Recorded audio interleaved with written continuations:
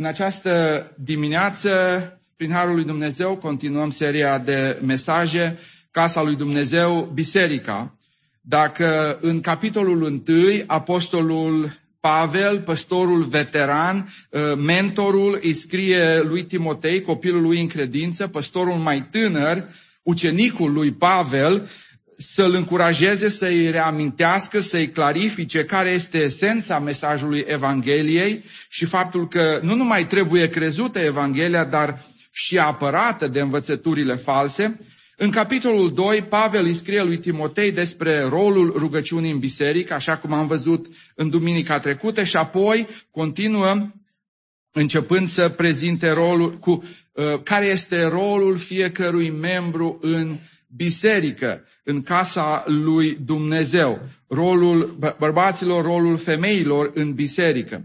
Înțelegând importanța familiei și atacul pe care societatea încă de la început l-a dat asupra familiei și a ceea ce Dumnezeu a intenționat pentru familie, Pavel vorbește în mai multe rânduri despre soțul, soția credincioasă, despre copiii familiei creștine, dar nu ocolește rolul și responsabilitatea distincte ale bărbatului și femeii în biserică. Amândouă aceste subiecte sunt deosebit de actuale astăzi, când societatea redefinește familia, când auzim și vedem atâtea de multe biserici, denominațiuni care redefinesc rolul femeii în închinare și mă refer aici în mod exclusiv la ordinarea femeilor în poziții de conducere, de păstori, de prezbiteri. În textul citit astăzi, Pavel este foarte clar cu privire la acest lucru. Și aceasta este un lucru important, nu numai pentru Pavel, deoarece într-o scrisoare așa de scurtă se ocupă de acest lucru, cât și pentru Dumnezeu, cu siguranță, pentru că Pavel a fost inspirat de Duhul Sfânt. Când citim acest text în grabă, putem trage concluzia că Pavel e unul care n-are considerație pentru femei. Vrea ca ele să rămână, să fie needucate, să trăiască sub papucul unei societăți, a unui organism, în biserică, în care bărbații sunt despoți. Nimic mai adevărat cu privire la Pavel.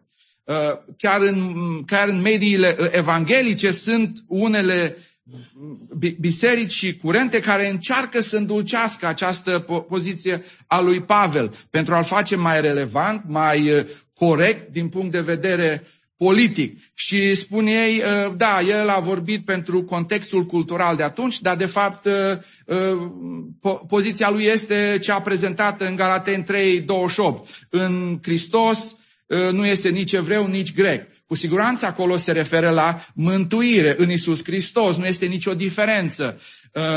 Nu se referă Pavel la faptul că nu există nicio diferență între bărbat și femeie înaintea lui Dumnezeu. Doar în mintea unor oficiali, chiar oameni sau, cum să spun, factori de decizie, nu? Mai auzim. Întrebați cum definești femeia, știți la cine mă refer, la judecător de la Curtea Supremă. N-a fost în stare să dea o definiție. În mod clar, Pavel crede că sunt diferențe între bărbați și femeie și acestea se manifestă nu doar în familie, ci și în biserica locală, în rolul și responsabilitatea diferită a bărbaților și femeilor în fața lui Dumnezeu.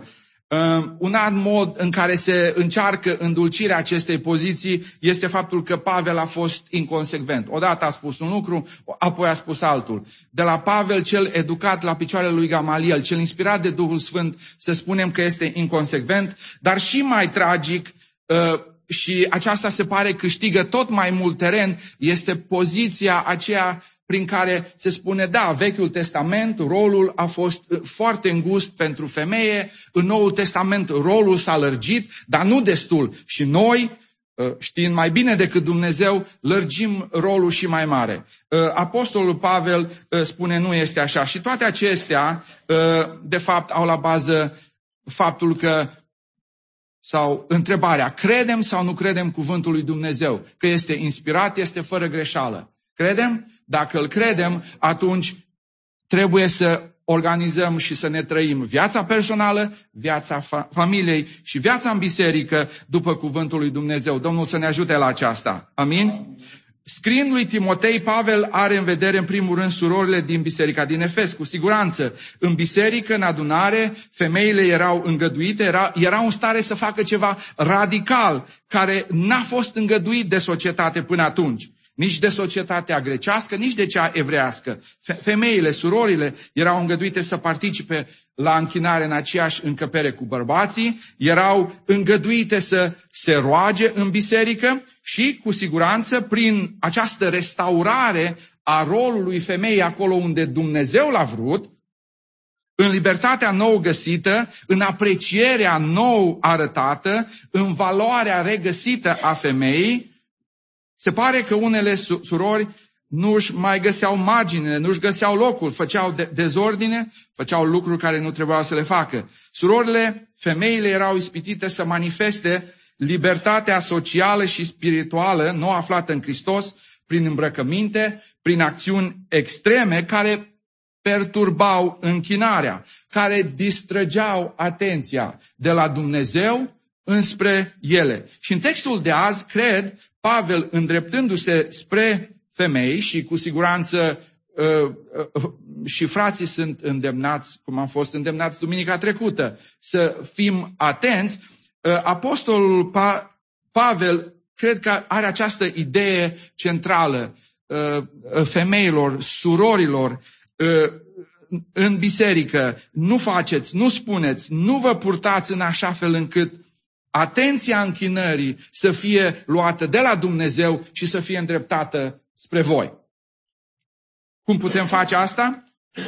Apostolul Pavel le vorbește și ne dă și nouă câteva principii generale. În primul rând, Apostolul Pavel vrea să spună femeile creștine trebuie să fie modele de modestie în îmbrăcăminte și în purtare. Așa spune cuvântul lui Dumnezeu în versetul 9, vreau de asemenea, și m-am uitat în mai multe traduceri și nicio traducere în afară de Cornilescu nu am găsit să se roage, ci spune vreau de asemenea ca femeile să fie îmbrăcate în chip cuviincios, cu ruşine și sfială, nu cu împletituri de păr, nici cu aur, nici cu mărgăritare, nici cu haine scumpe, ci cu fapte bune, cum se cuvine femeilor care spun că sunt evlavioase. Nu știu dacă mai trebuie explicat cuvântul lui Dumnezeu. Dar am stat și m-am gândit că Pavel nu se roagă, Doamne, fă surorile și femeile și familiile creștine sărace, să nu-și poată cumpăra haine scumpe. Ci cred că Pavel se roagă și spune surorilor, Dumnezeu v-a binecuvântat și să vă binecuvânteze și să ne binecuvânteze cu belșug.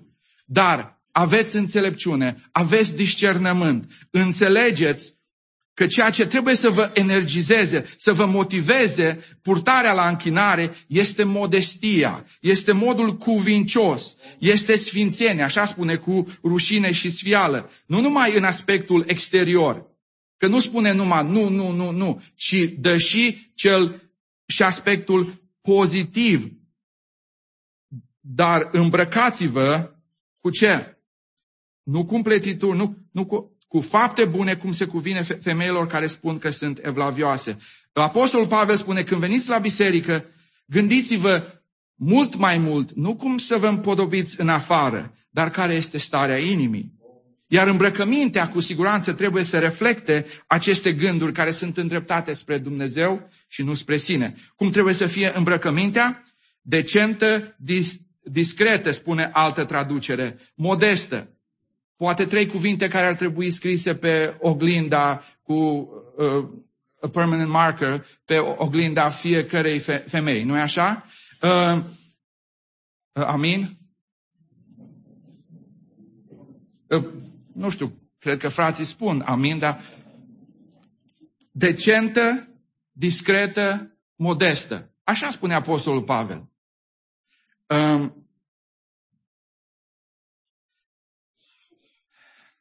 Sper că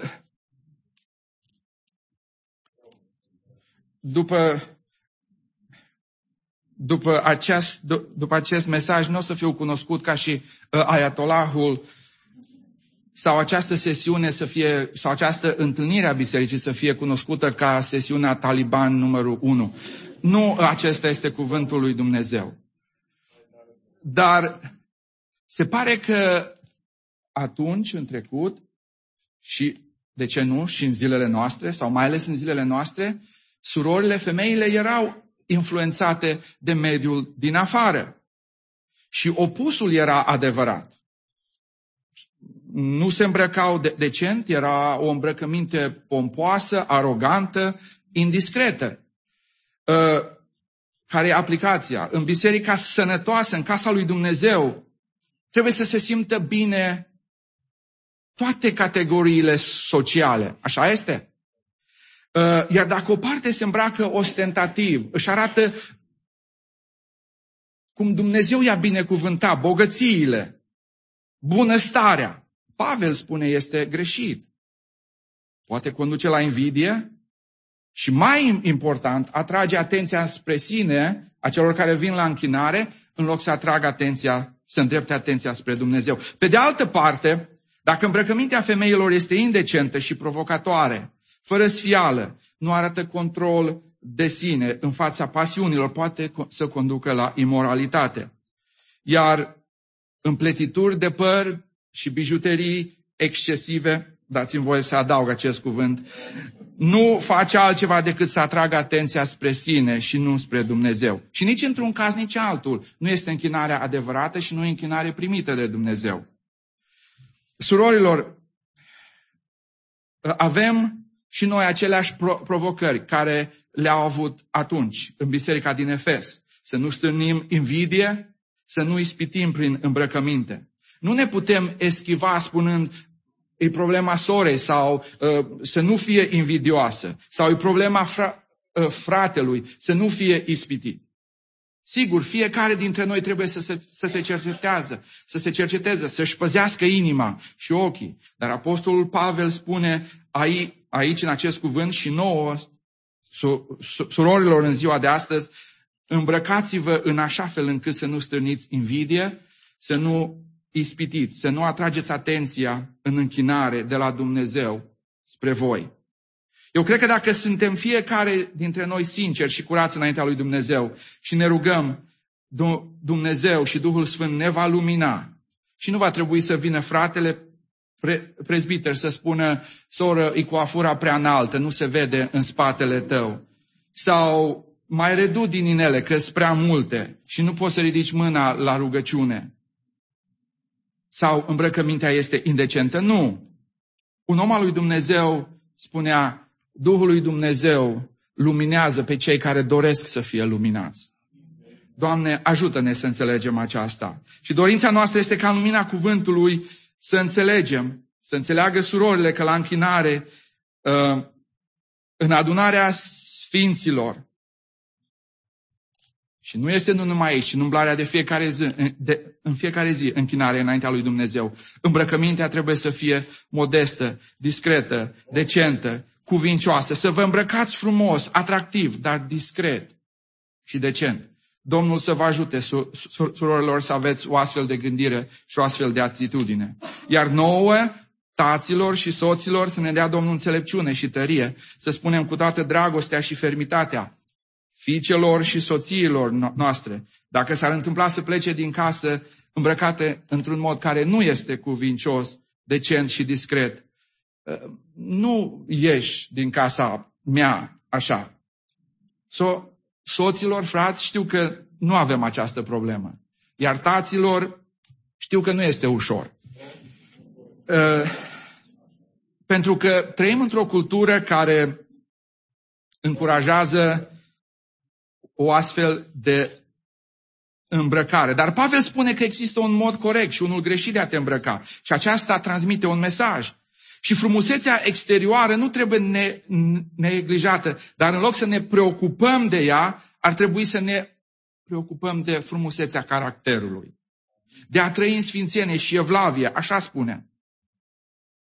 Apostolul Petru reia această idee Și spune în 1 Petru, capitolul 3, versetele 3 și 4, următoarele cuvinte, spune: podoaba voastră să nu fie podoaba din afară, care stă în împletitura părului, purtarea de scule de aur sau îmbrăcarea hainelor, ci să fie omul ascuns al inimii, în curăția nepieritoare a unui duh blând și liniștit, care este de mare preț înaintea lui Dumnezeu. Vedeți? Cred aici accentul cade pe podoabă, podoaba voastră să nu fie, nu spune să nu purtați, ci să nu fiți preocupate. Nu purtați aceste lucruri pentru a ieși în evidență. Nu purtați aceste lucruri considerând că ele vă dau valoare. Pentru că nu vă dau, ci valoarea este omul ascuns al inimii și relația voastră cu Dumnezeu. Valoarea voastră este dată de cine sunteți în Iisus Hristos. Amin? Și de caracterul vostru. Și dacă vreți să fiți cunoscute pe social media sau cunoscute ca și influencers, citiți Proverbe 31, versetul 10 la 31. Pentru că acolo vorbește despre caracterul unei femei cunoscute și după inima lui Dumnezeu. Haideți să ne întrebăm, surorilor, sper că nu v-am pierdut, sunteți cu mine. Îmbrăcămintea mea atrage atenția asupra mea sau asupra lui Dumnezeu? Dacă stau de vorbă cu cineva și vorbesc despre Domnul Iisus Hristos, se va putea concentra la mesaj? Sau va fi atras de articolele de îmbrăcăminte care le am? Mă preocup mai mult de garderobă decât de caracter.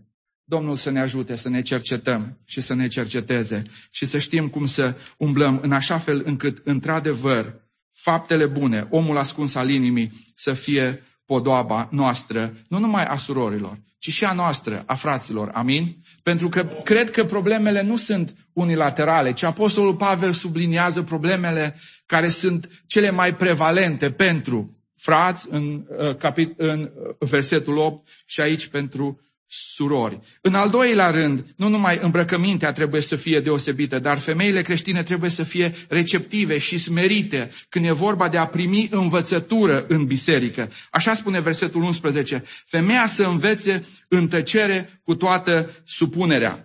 Femeile trebuie să primească învățătura în mod supus în biserică. Când biserica se adună la închinare, femeile, în mod tăcut respectos, trebuie să primească învățătura. Și frații ce trebuie să facă? Să vorbească? Nu. Și ei să primească în mod tăcut, smerit, cu toată supunerea învățătura.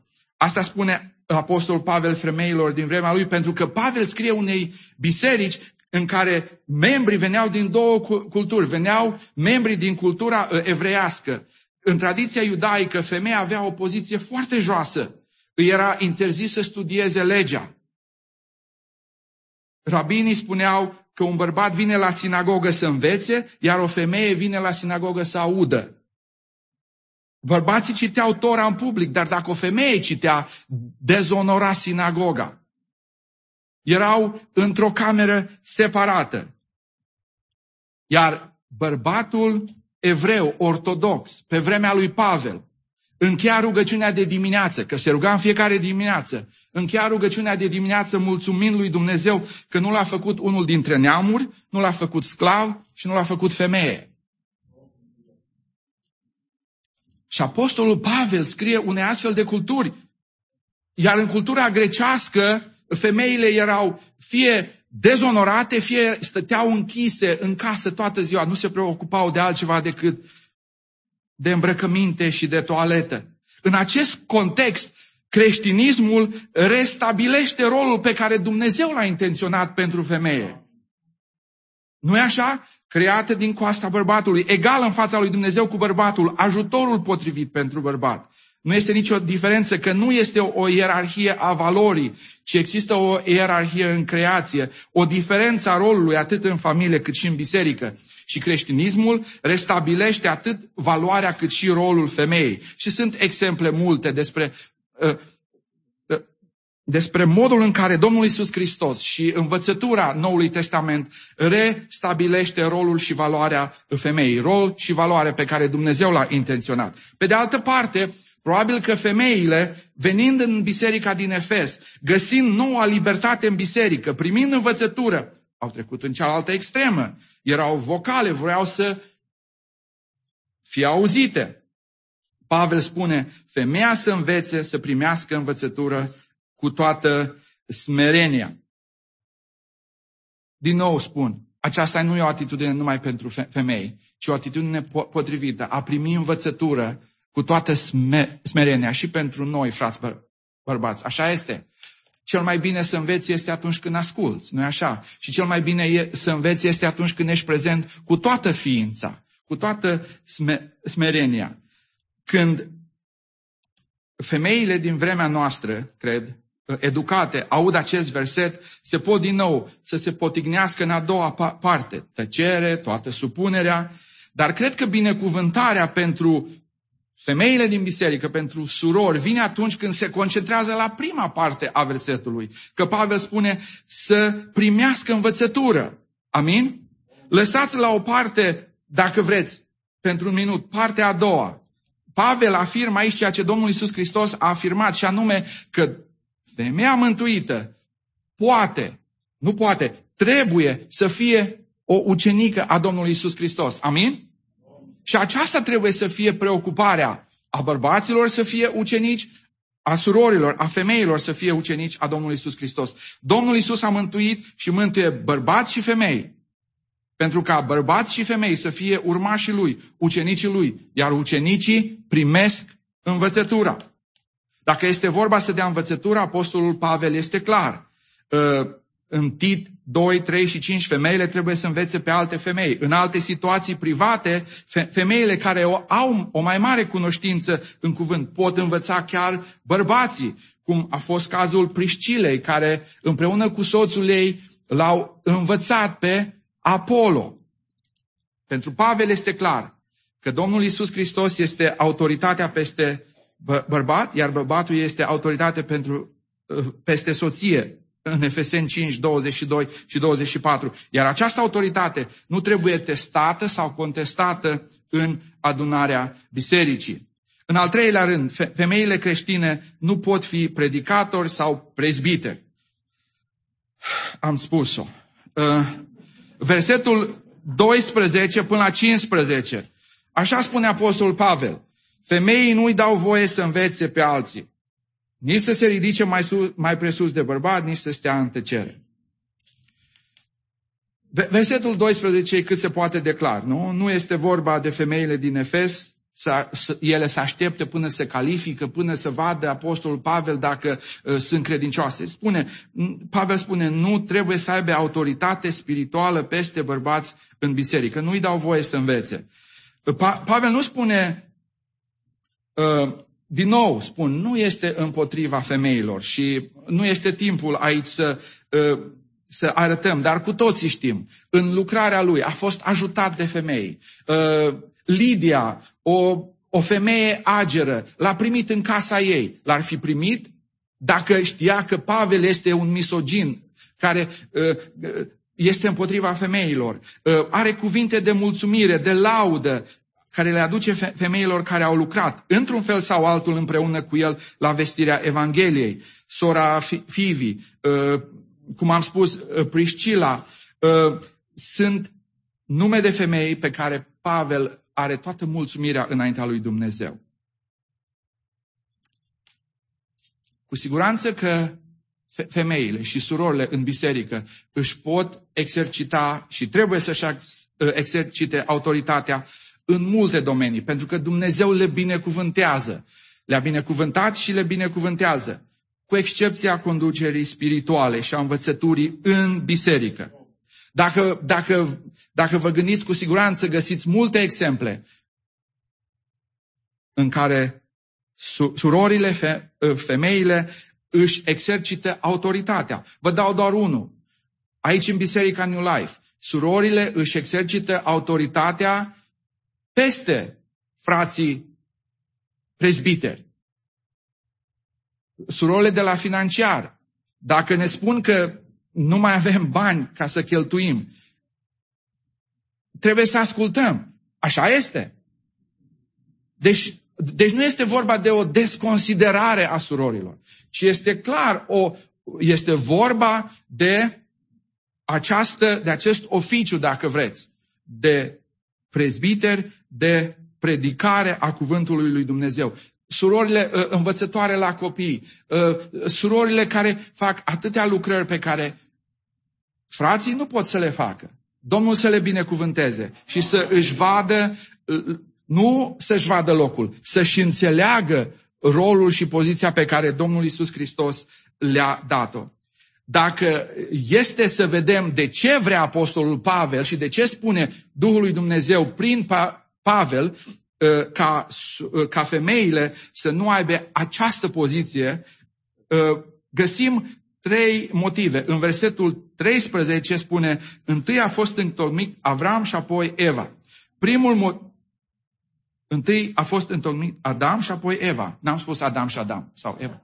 Avram. Adam și Eva. Vă mulțumesc că sunteți atenți. Deci, ordinea creației.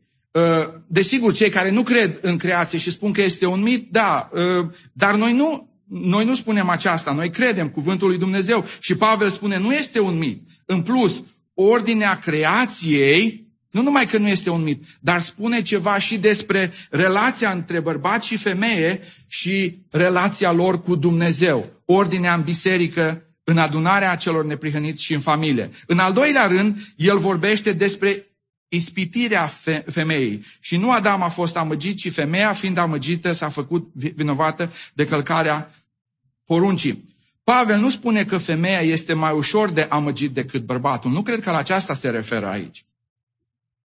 Și frații pot să mărturisească că noi suntem, sau eu sunt, nu vă pun pe dumneavoastră, de multe ori mai ușor de, ci spune, în cădere vedem o inversare a rolului intenționat de Dumnezeu atunci când este vorba despre bărbat și femeie, soț și soție și relația lor cu Dumnezeu. Cum adică? Femeia a ieșit de sub autoritatea spirituală a lui Adam, a stat de vorbă cu șarpele și a fost ispitită. Vă întreb, unde a fost Adam? A fost lângă ea. A fost lângă ea. N-a fost prea departe. Dar a tăcut, așa-i?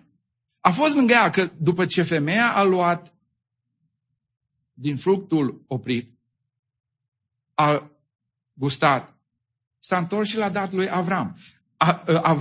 Adam a fost lângă ea,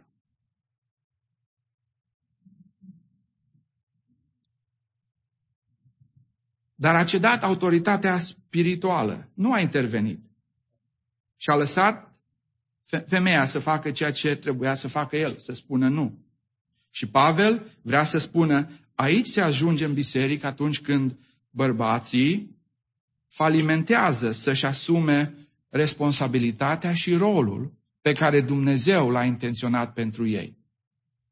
Fraților, să ne rugăm în fiecare zi ca Domnul să ne ajute să împlinim ceea ce trebuie să împlinim.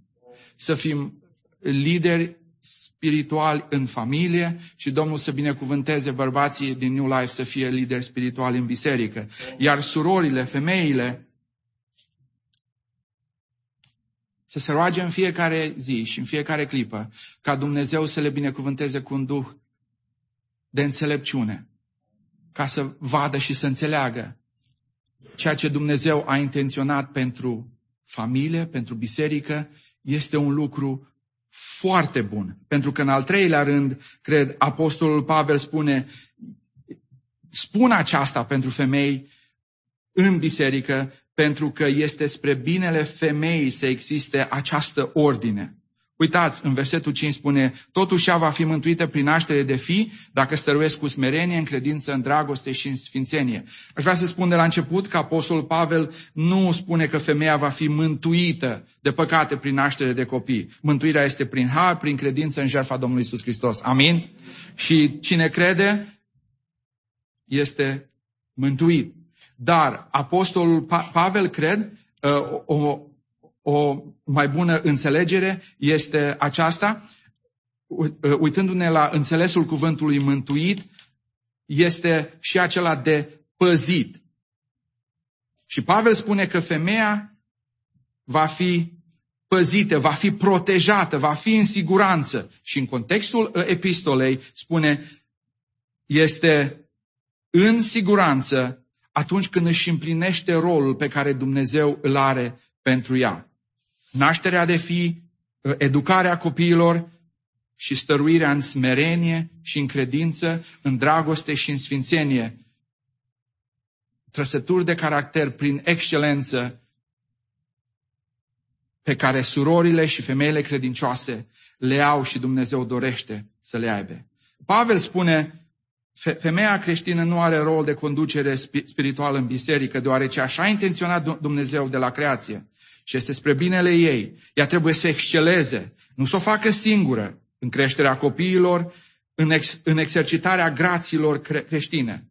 Nu ordinăm femeii, nu pentru că așa e tradiția, ci pentru că așa este cuvântul lui Dumnezeu și este spre bunăstarea spirituală a femeii. Domnul să ne ajute și să ne dea înțelepciune, să înțelegem aceasta. Frați și surori, bărbați și femei, Pavel ne îndeamnă în aceste versete să ne luăm în serios, cu toată smerenia, cu toată inima, rolul și responsabilitatea pe care Dumnezeu le-a intenționat pentru fiecare dintre noi, bărbați și femei, în rugăciune, în modul în care ne îmbrăcăm, în modul în care ne purtăm în societate, în modul în care ne raportăm la ucenicie, în modul în care respectăm ordinea spirituală în biserică.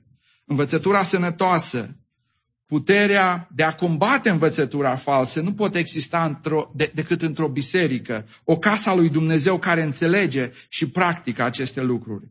Domnul să ne ajute pe fiecare, bărbați și femei, să citim, să studiem cuvântul lui Dumnezeu și să-l trăim cu fidelitate. Amin.